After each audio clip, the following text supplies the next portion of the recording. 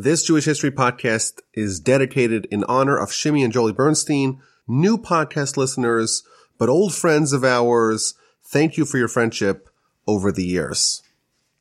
How much can one individual accomplish over their lifetimes?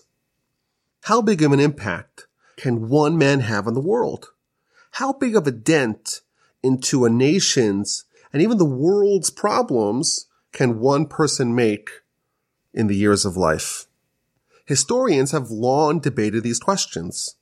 Some argue that society is inexorably rumbling, and all the individuals are but cogs in this great engine that is continuously moving.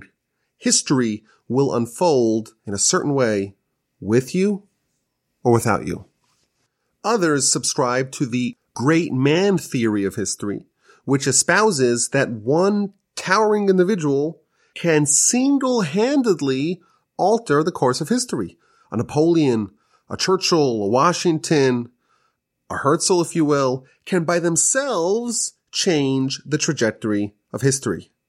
It would be very hard to argue that Jewish history, certainly as it is portrayed in classical and traditional sources, does not subscribe to the great man theory. If you look at a retrospective of Jewish history, it's the story of great men, and of course, great women, who changed everything. Of course, the first Jew is Abraham, and he emerges in this terrible world. There's rampant immorality. You have a 30% chance of dying of homicide. The world suffers from abject, grinding poverty. That's the norm. Idolatry is everywhere. And you fast forward to today, idolatry is almost non-existent. Kindness, equality, the universal value of humanity is present everywhere. There's abundance, there's prosperity, there's stability, there's peace. We live in fabulous times. In Jewish philosophy, we say that before Abraham arrived, God, so to speak, was turned away from the world, meaning that he, quote unquote, covered his face. He didn't endow the world with overwhelming goodness. And because of Abraham, because of this great man of history, God fundamentally transformed the way he treats the world. And for the most part, things have improved ever since. And of course, Jewish history has Moses. He's the one who comes and merges the two worlds. He ascends to heaven. He extracts the heavenly Torah and delivers it to us. And of course, there's Samuel and the rest of the prophets, David and Solomon, the rest of the kings, Ezra, Hillel.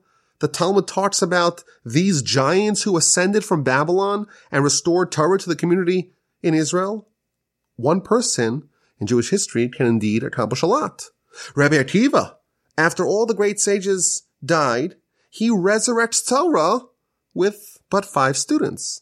Rabbi Judah the Prince, he undertakes this monumental project of Jewish history, the canonization of oral Torah and the writing of the Mishnah. Ravina and Ravashi, these are the architects of the Talmud. Rashi, Rambam, Arizal, Rabbi Yosef Karo. There are many individuals in Jewish history that almost single-handedly altered the trajectory of our people. And even in modern times, the Gaon of Vilna, the Baal Shem Tov in the 18th century, and in the most recent century, the Chafetz Chaim, the Chazon Ish, and of course the idea of Messiah. We believe and await the arrival of one man who will completely transform the entire world to accept God's dominion and the fact that the Jewish people are God's chosen people. It's safe to say that Jewish history is dominated by great individuals, great men of history, who single-handedly changed the course of our people. There is perhaps no better example of the great man theory of history in modern Jewish history than the subject of this podcast, Chacham Ovadia Yosef. Rabbi Yosef, or as he was called, Chacham Ovadia Yosef, or simply Maran, almost single-handedly breathed a spiritual renaissance in the Sephardic communities in Israel and really worldwide. Now, just as a quick disclaimer, when we say Sephardic communities, we're in effect referring to all the Jewish communities that spent the last 1,000 years under Islamic rule. So in Hebrew, the word Sephard means Spain, but Sephardic is generally used to cover all the Jews who lived in Spain and in North Africa and in the Middle East and some places in Europe as well.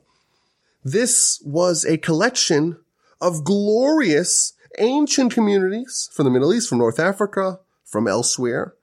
And this community, or this set of communities, experienced upheavals and dislocations and, most frighteningly, grave spiritual challenges.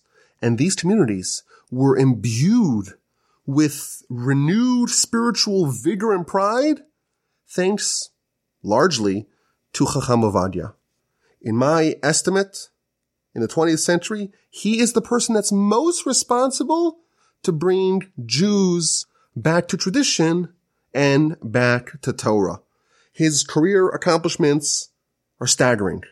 He was a Torah scholar of absolute, unmatched greatness. He was a transformational rabbi. He had rabbinic posts both in Israel and abroad, and he also served as the chief Sephardic rabbi of Israel. He was a voluminous halachist, having answered hundreds of thousands of halachic queries over his lifetime and his career, and he authored 50 books on halacha, on Jewish law, in his lifetime. His accomplishments also extend beyond the rabbinate. He founded the largest and most powerful religious political party in Israel. He is also the patriarch of a prestigious rabbinic dynasty. In fact, the current Sephardic chief rabbi of Israel is his son. And he, until today, remains an inspiring force to hundreds of thousands of followers even after his passing.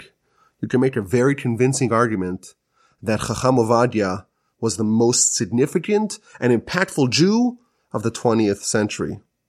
But I would say that it's very hard to disagree that he was the most influential Sephardic Jew since Rabbi Yosef Karo, since Maram Bet Yosef in the 1500s.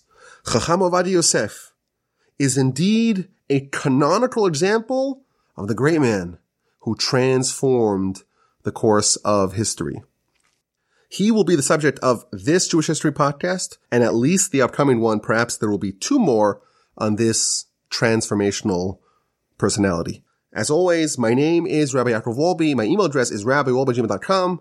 I work for Torch. Please check out my 5 other podcasts. Just search Wolbe in your favorite podcast app. Chacham Ovadia's background was not one that would have predicted his meteoric rabbinic success. He was born in 1920 in Baghdad in Iraq. His father, Yaakov, was a goldsmith.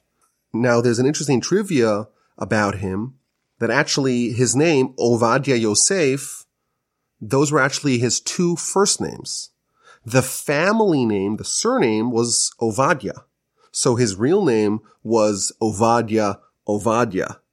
And to clear that confusion, he went by his first and his middle name, and his family is the Yosef family, but his brothers, they all go by the surname Ovadia. At the age of 4, in 1924, the family moved to Israel. And today, if you were to go from Mesopotamia to Israel, you'd imagine you take a plane, maybe fly Emirates, maybe Dubai Airlines. But no, the family made the 560-mile journey on camelback together with a caravan of Jews heading to the Holy Land. In Israel, they settled in Jerusalem, just outside the old city, and his father, after losing some money in a bad business deal, opened a small grocery, initially housed in his home, and eventually in a small storefront. From a very young age, Chacham Ovadia, young Ovadia Yosef, displayed tremendous, prodigious potential as a great Torah student. He was a young prodigy, a wunderkind, even as he began his studies in the local Torah school. And from a very early age, we see essentially twin superpowers begin to manifest. On one hand, he has extreme diligence and commitment to Torah study. On the other hand, he also has otherworldly cognitive capacities. In fact, later on, his son would testify that he was capable of multiplying 2 4-digit numbers in his head in seconds.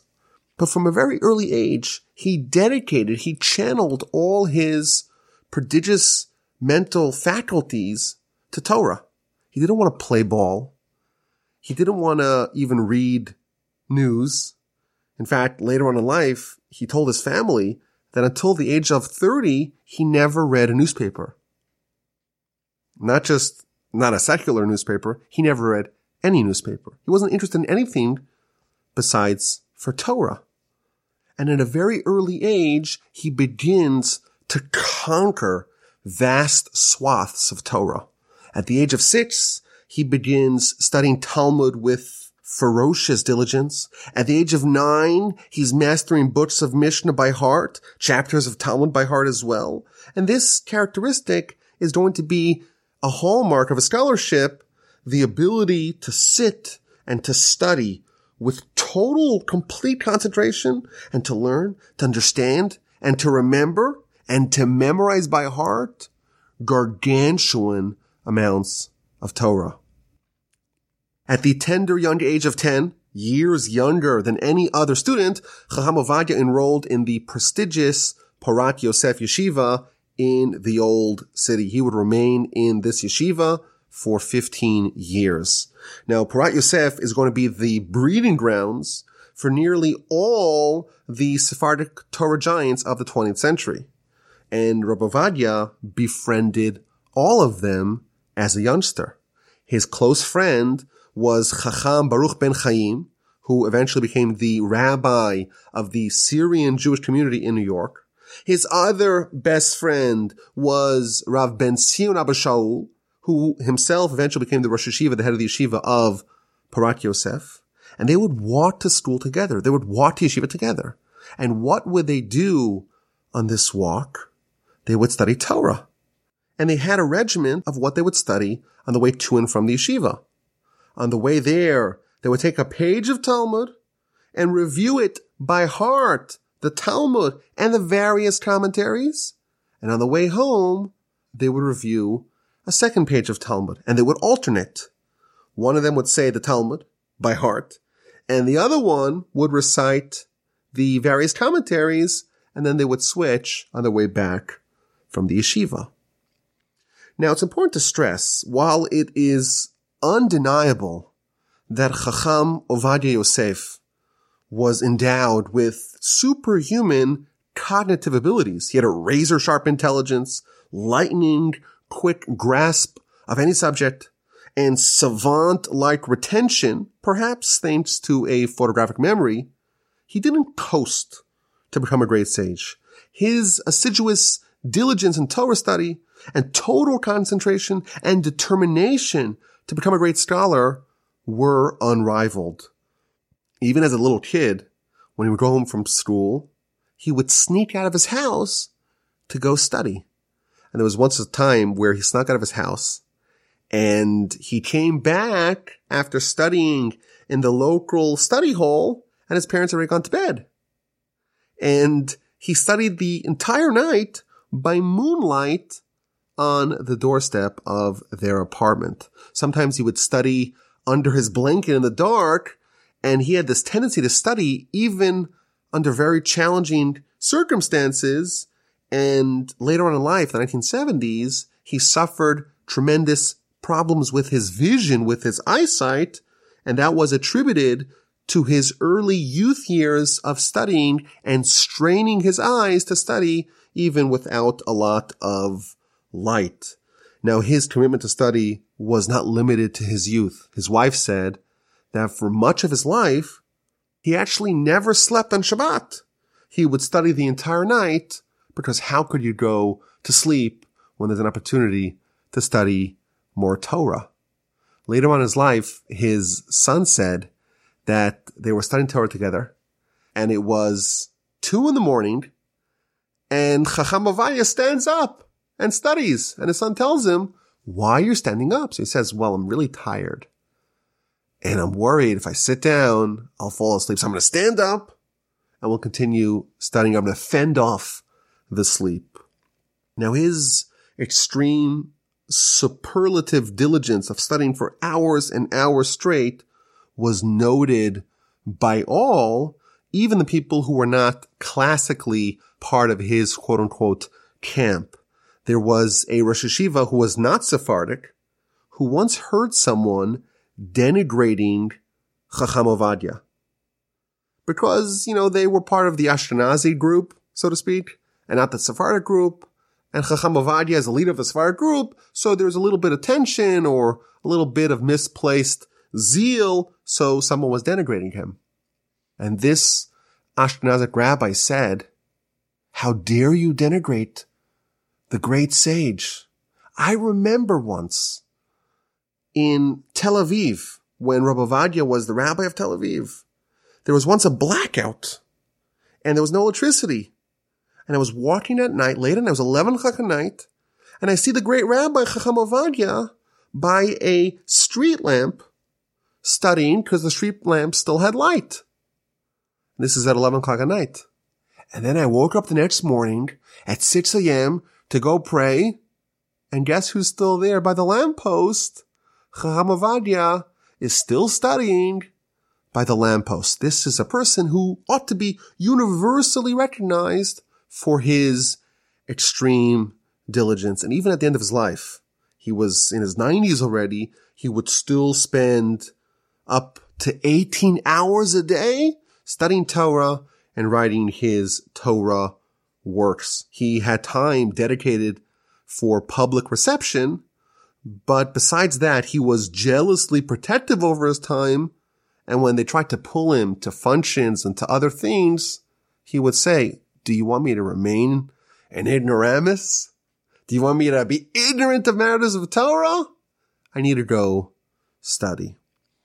Now, when he studied, he really got into his zone.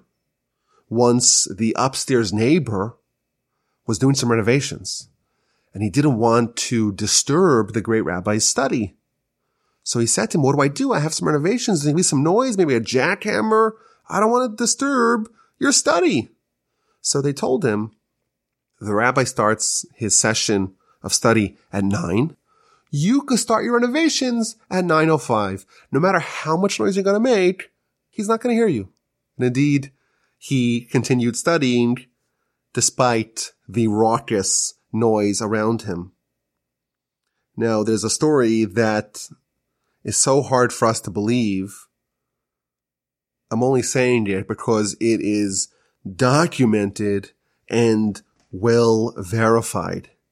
He once had to undergo a surgery, and he was worried that if he got the anesthesia, it's going to affect him. He's going to be groggy. He didn't want to get the anesthesia.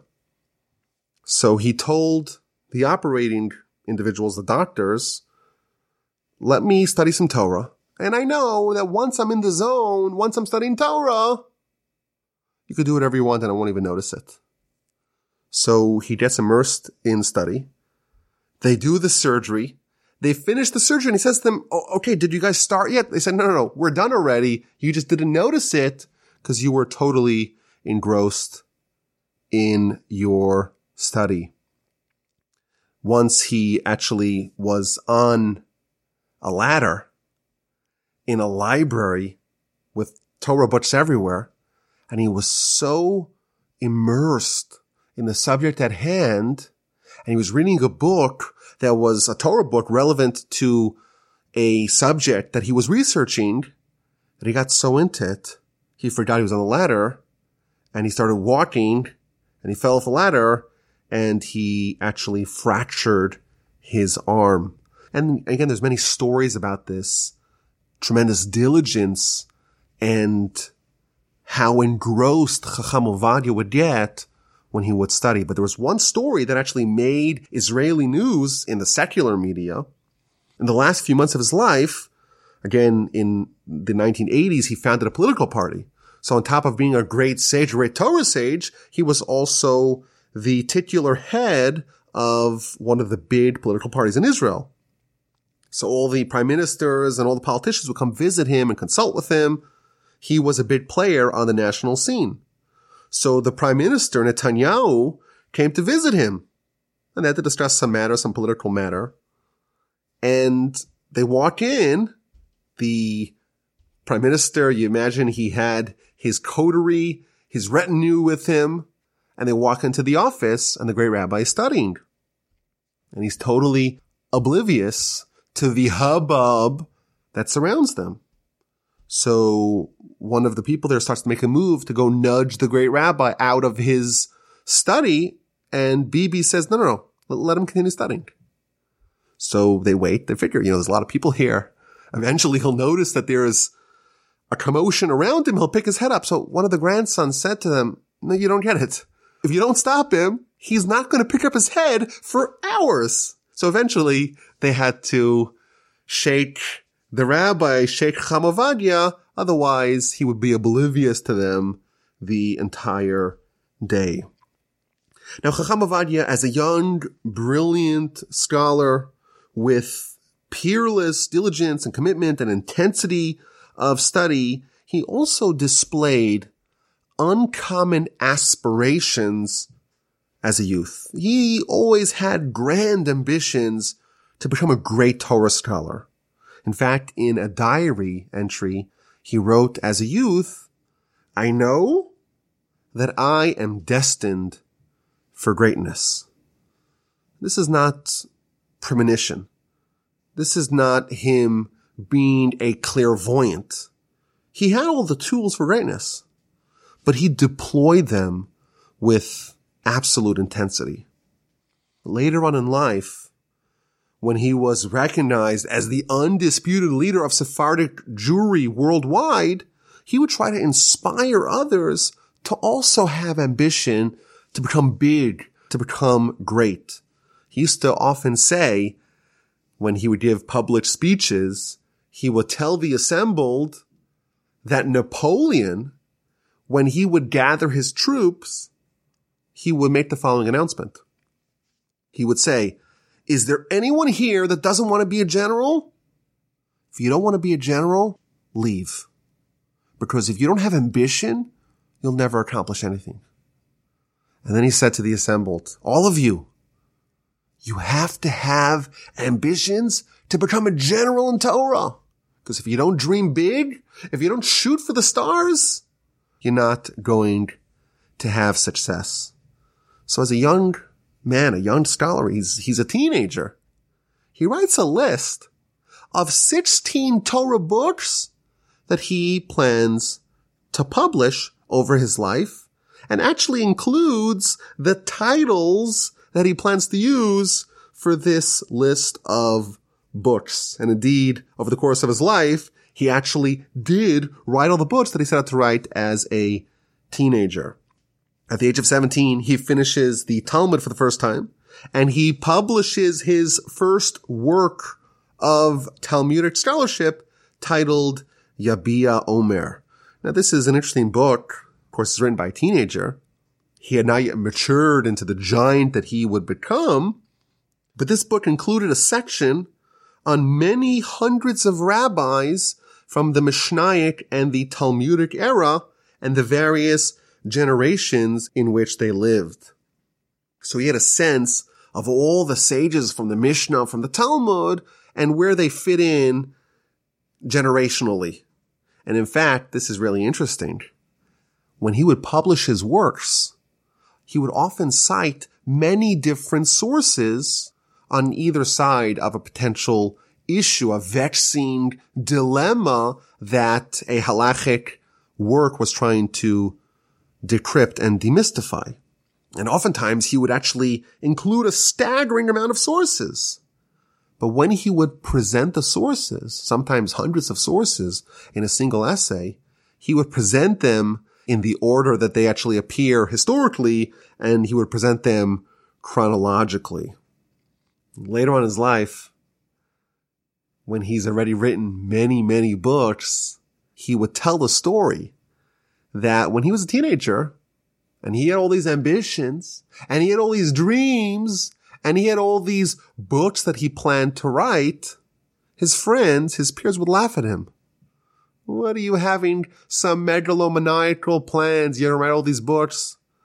And then Chacham Ovadia tells the assembled, by now, I've already written 40 of those volumes. Now, thanks to his rare combination, on one hand, incredible intellectual abilities, but married with diligence, with concentration, with determination, with ambition, Chacham Ovadia became a giant Torah scholar. Now, he would not subsist with merely studying something. He was determined to know it all, to know everything by heart.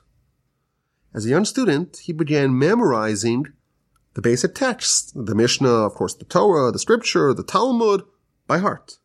And then he moved on to the halachic works, the Shulchan Aruch, the various commentaries, the great responsa literature, all by heart. His children used to play a game with him. They would go to the bookshelf and randomly pick out a volume of Talmud, and they would hide all the identifying features of a page. They would cover the page number, and they would cover the book title, and they would show them a little snippet of one of the commentaries on a given page. And again, there's thousands of pages of Talmud, and the layout of them is all similar, and all you have to see is a few words. And he would say, okay, this is this particular book of Talmud on this particular page. He knew it all. And he encouraged his children, I found this really interesting, he encouraged his children to read the Kriyat Torah. Why? Because if you're forced to read from the Torah on Shabbos, it's going to force you to memorize Torah. Now, in the superb art scroll biography on Chacham Ovadia, it tells the following incredible story. Later on in life, when Chacham Ovadia was already a national and even a political figure, he was regularly visited by various political leaders and members of the government. And there was an individual who was the Director General of the Education Ministry. His name was Eliezer Shmueli. And he would visit Chacham Ovadia often to discuss matters of import for the nation. And whenever they would discuss something in Chacham Ovadia's library, they would start by having this person go to the shelf and plucking out any book, and there were thousands, tens of thousands of books on the bookshelf, and have him choose any book, give Chacham Ovadia the title and the page number. Any book. Out of the thousands, the tens of thousands of books.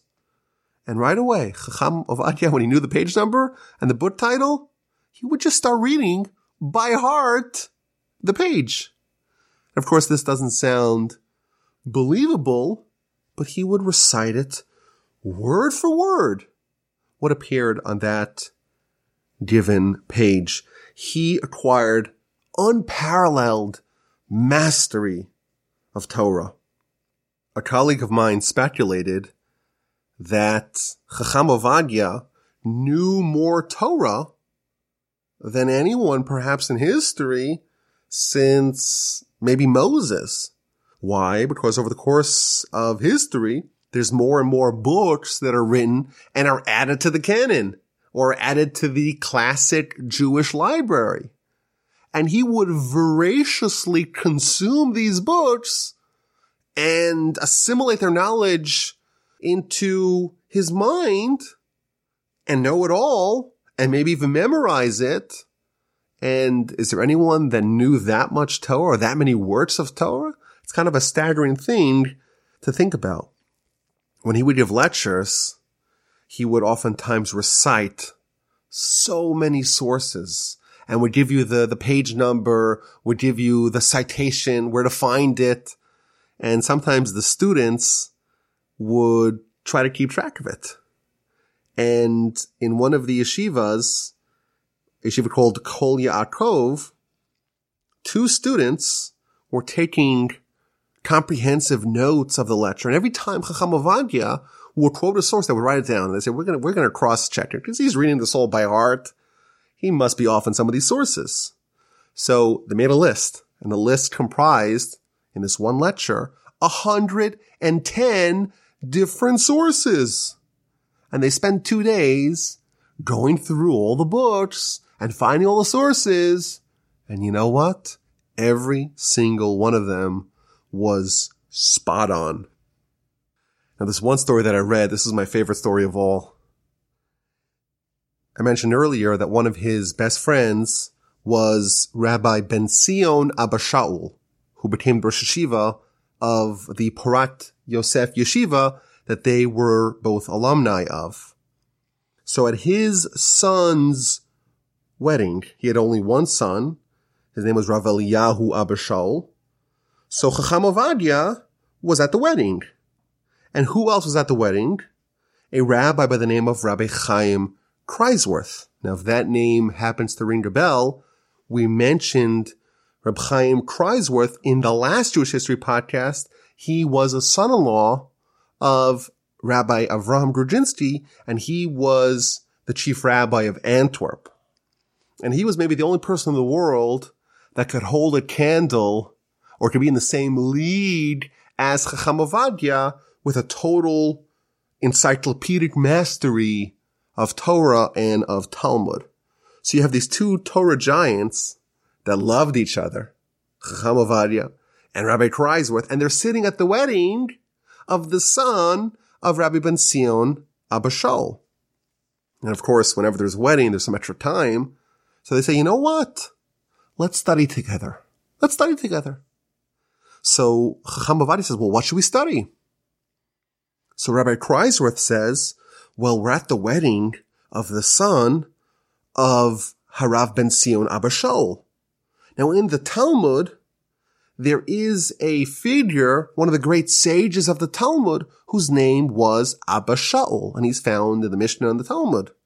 So why don't we study the following thing? Let us begin to recite by heart all the times where the Talmudic sage Abba Shaul is featured, and we'll alternate. We'll begin at the first book of the Talmud, and we'll mention every time he's mentioned, every time this name is mentioned, among the hundreds and thousands of names that are found in the Talmud, every time this particular sage, Abba Shaul, is mentioned, let's go through them. So they begin. Okay, well, the book of Brachos, on page, 7, he appears here, and on page 12, he appears there, and they go back and forth. They have such complete mastery of Talmud, they could do it by heart, going through the entire seas of the Talmud, mentioning every time Abba Shaul's name appears. At one point, Harav Ovadia was his turn, Chacham Ovadia's turn, and he mentions the next source, the next place in the Talmud where the sage Abba Shaul appears. And Rabbi Kreisworth tells him, no, you missed one a few pages earlier. You skipped one. I win. So Chacham Ovadia tells him, no. If you look at the Talmudic commentaries on that particular page of Talmud, they point out that the Abba Shaul of that particular piece of Talmud is a different sage. That's not the sage that we're talking about. And therefore, he's not going to qualify. So Rabbi Kreisworth shook his head in amazement and said, with Chacham Ovadia, I can't compete. When he became a rabbi, first he was the chief rabbi of Tel Aviv, and eventually became the chief rabbi of the whole country. He innovated the ways that he taught Torah to the masses, and he would have a weekly radio show where people from all across the country could call up and ask any question. And of course, he never knew ahead of time what questions people would ask. And he always knew the answer. And he would always quote the sources chapter and verse, of course, without the aid of any books. And oftentimes the interviewer, the host, the radio person would have to mention it. The audience should know that Chacham Ovadia has no book in front of him. Even though it sounds like he's reading verbatim from sources, he's actually reading it by heart. There is no book in front of him. Now, he himself denied the fact that he had a photographic memory. He said that everything that he remembered, is because he studied it hundreds of times. And he would say, whenever I finish studying a particular matter of Torah, I immediately review it a minimum of 40 times. Now, he had a legendary library in his house. Ultimately, it included 40,000 Torah volumes. But to make it on the shelf, he had to have read it cover to cover. In fact, when they bought a house, the only requirement that he wanted that it would have high ceilings so he could fit all the bookshelves for all the books in his collection. And every book had its place. And later on in life, he had attendants who knew where all the books were, and they would ferret them back and forth as he wrote his voluminous writings. And even though he knew it all by heart, whenever he would quote something, he would always get the actual physical book to double check it before publishing. Now, there's an amazing story about what happened when he was still a child. His father knew that his son was special, but he needed help in the grocery. The young family needed to make a livelihood, and he needed all hands on deck. So one day he tells his son, okay, today, don't go to the yeshiva. Today I need you in the grocery store. So the heads of the yeshiva, Chacham Ezra Atiyah, a legend of Porat Yosef Yeshiva, the teacher of the great Sephardic sages of the modern era, he discovers one day that young Ovadia is missing. And he figures out that he's actually working for his father. Now, this is a terrible misappropriation of talent. The young Ovadia Yosef should be studying Torah. He's destined for greatness. Why is his father commissioning him to go be a cashier in the store? So he comes to the store and he tells the father, I need your son in the yeshiva. He's too important. He shouldn't be working as a cashier. So his father says to him, what can I do? I need to make a living. I have to have some help in the grocery store. So the next day, the great rabbi showed up in working clothes. And he says to them, okay, you need a few hours a day from young Ovadia? I'll do the work. Let him go study. And when Chacham Ovadia's father heard that, he says, you know what? I'm relenting. I'm going to dedicate him to study. Now, when he would spend those days in the grocery store, whenever there was no customers, whenever there were no clients, he would have a Torah book with him to study. Remember, he had like this dependency, almost like an addiction for Torah. Every spare second, he would commit himself to study. So he's spending some time here in his father's grocery store. He has to do it, but if there's no work for him, he would quickly sneak some time to go study. When he became the chief rabbi, so one of his duties was to go visit the jails, visit prison. And there was a bank robber who told him, you were the first person I stole from. When you were the cashier in your father's store and you were busy consumed with your Torah book, I snuck in as a young kid, and that is where my career as a thief began. At the age of 17, Chacham Ovadia began to give regular Torah classes in a local synagogue. And this would go on to be a major focus of his career. In fact, if you Google Chacham Ovadia, you'll find things that the secular media and the weird people on the internet have surfaced and taken out of context and make him look terrible. Invariably, those things that he allegedly said were taken from his speeches that he would give. And this he already began at a very young age. At the age of 17, he's already giving regular lectures. And at this very tender age, he's developing and honing a legendary, inimitable speaking style. He was funny. He was sharp. He was also deeply emotional. And he would make his topics relevant to the audience. And he would pepper his speeches with stories. And he even would tell serialized stories to make sure that the audience would come back for the next lecture. So he's this young sage, already embarking on a career of not only studying for himself, but spreading and sharing the Torah with audiences that come to listen to him. At the age of 23, he marries Margalit Fatal. She was the daughter of Chacham Avraham Fatal. And in fact, during their dates, he would take her on a date, and then he would say, okay, now I have to go give a lecture. So she would come and listen to the lecture from the women's section, and then they would continue their dates. And they would go to his next lecture. And then he would give her 3 different lectures every time they went on a date, and she was quite mesmerized by him, as you would imagine. Now, eventually, together with his wife, Chacham Ovadia would bear 11 children, including many great rabbis and communal leaders. And in fact, as we mentioned earlier, his son, Rabbi Yitzchak Yosef, is the current Sephardic chief rabbi of Israel. Soon after his marriage, he joined the Sephardic Bet Din, the Sephardic rabbinical court of Jerusalem, and thus began a prestigious rabbinic career that saw Chacham Ovadia serve as rabbi in various cities and posts in Israel, and even in a stint in Egypt as a rabbi in Cairo.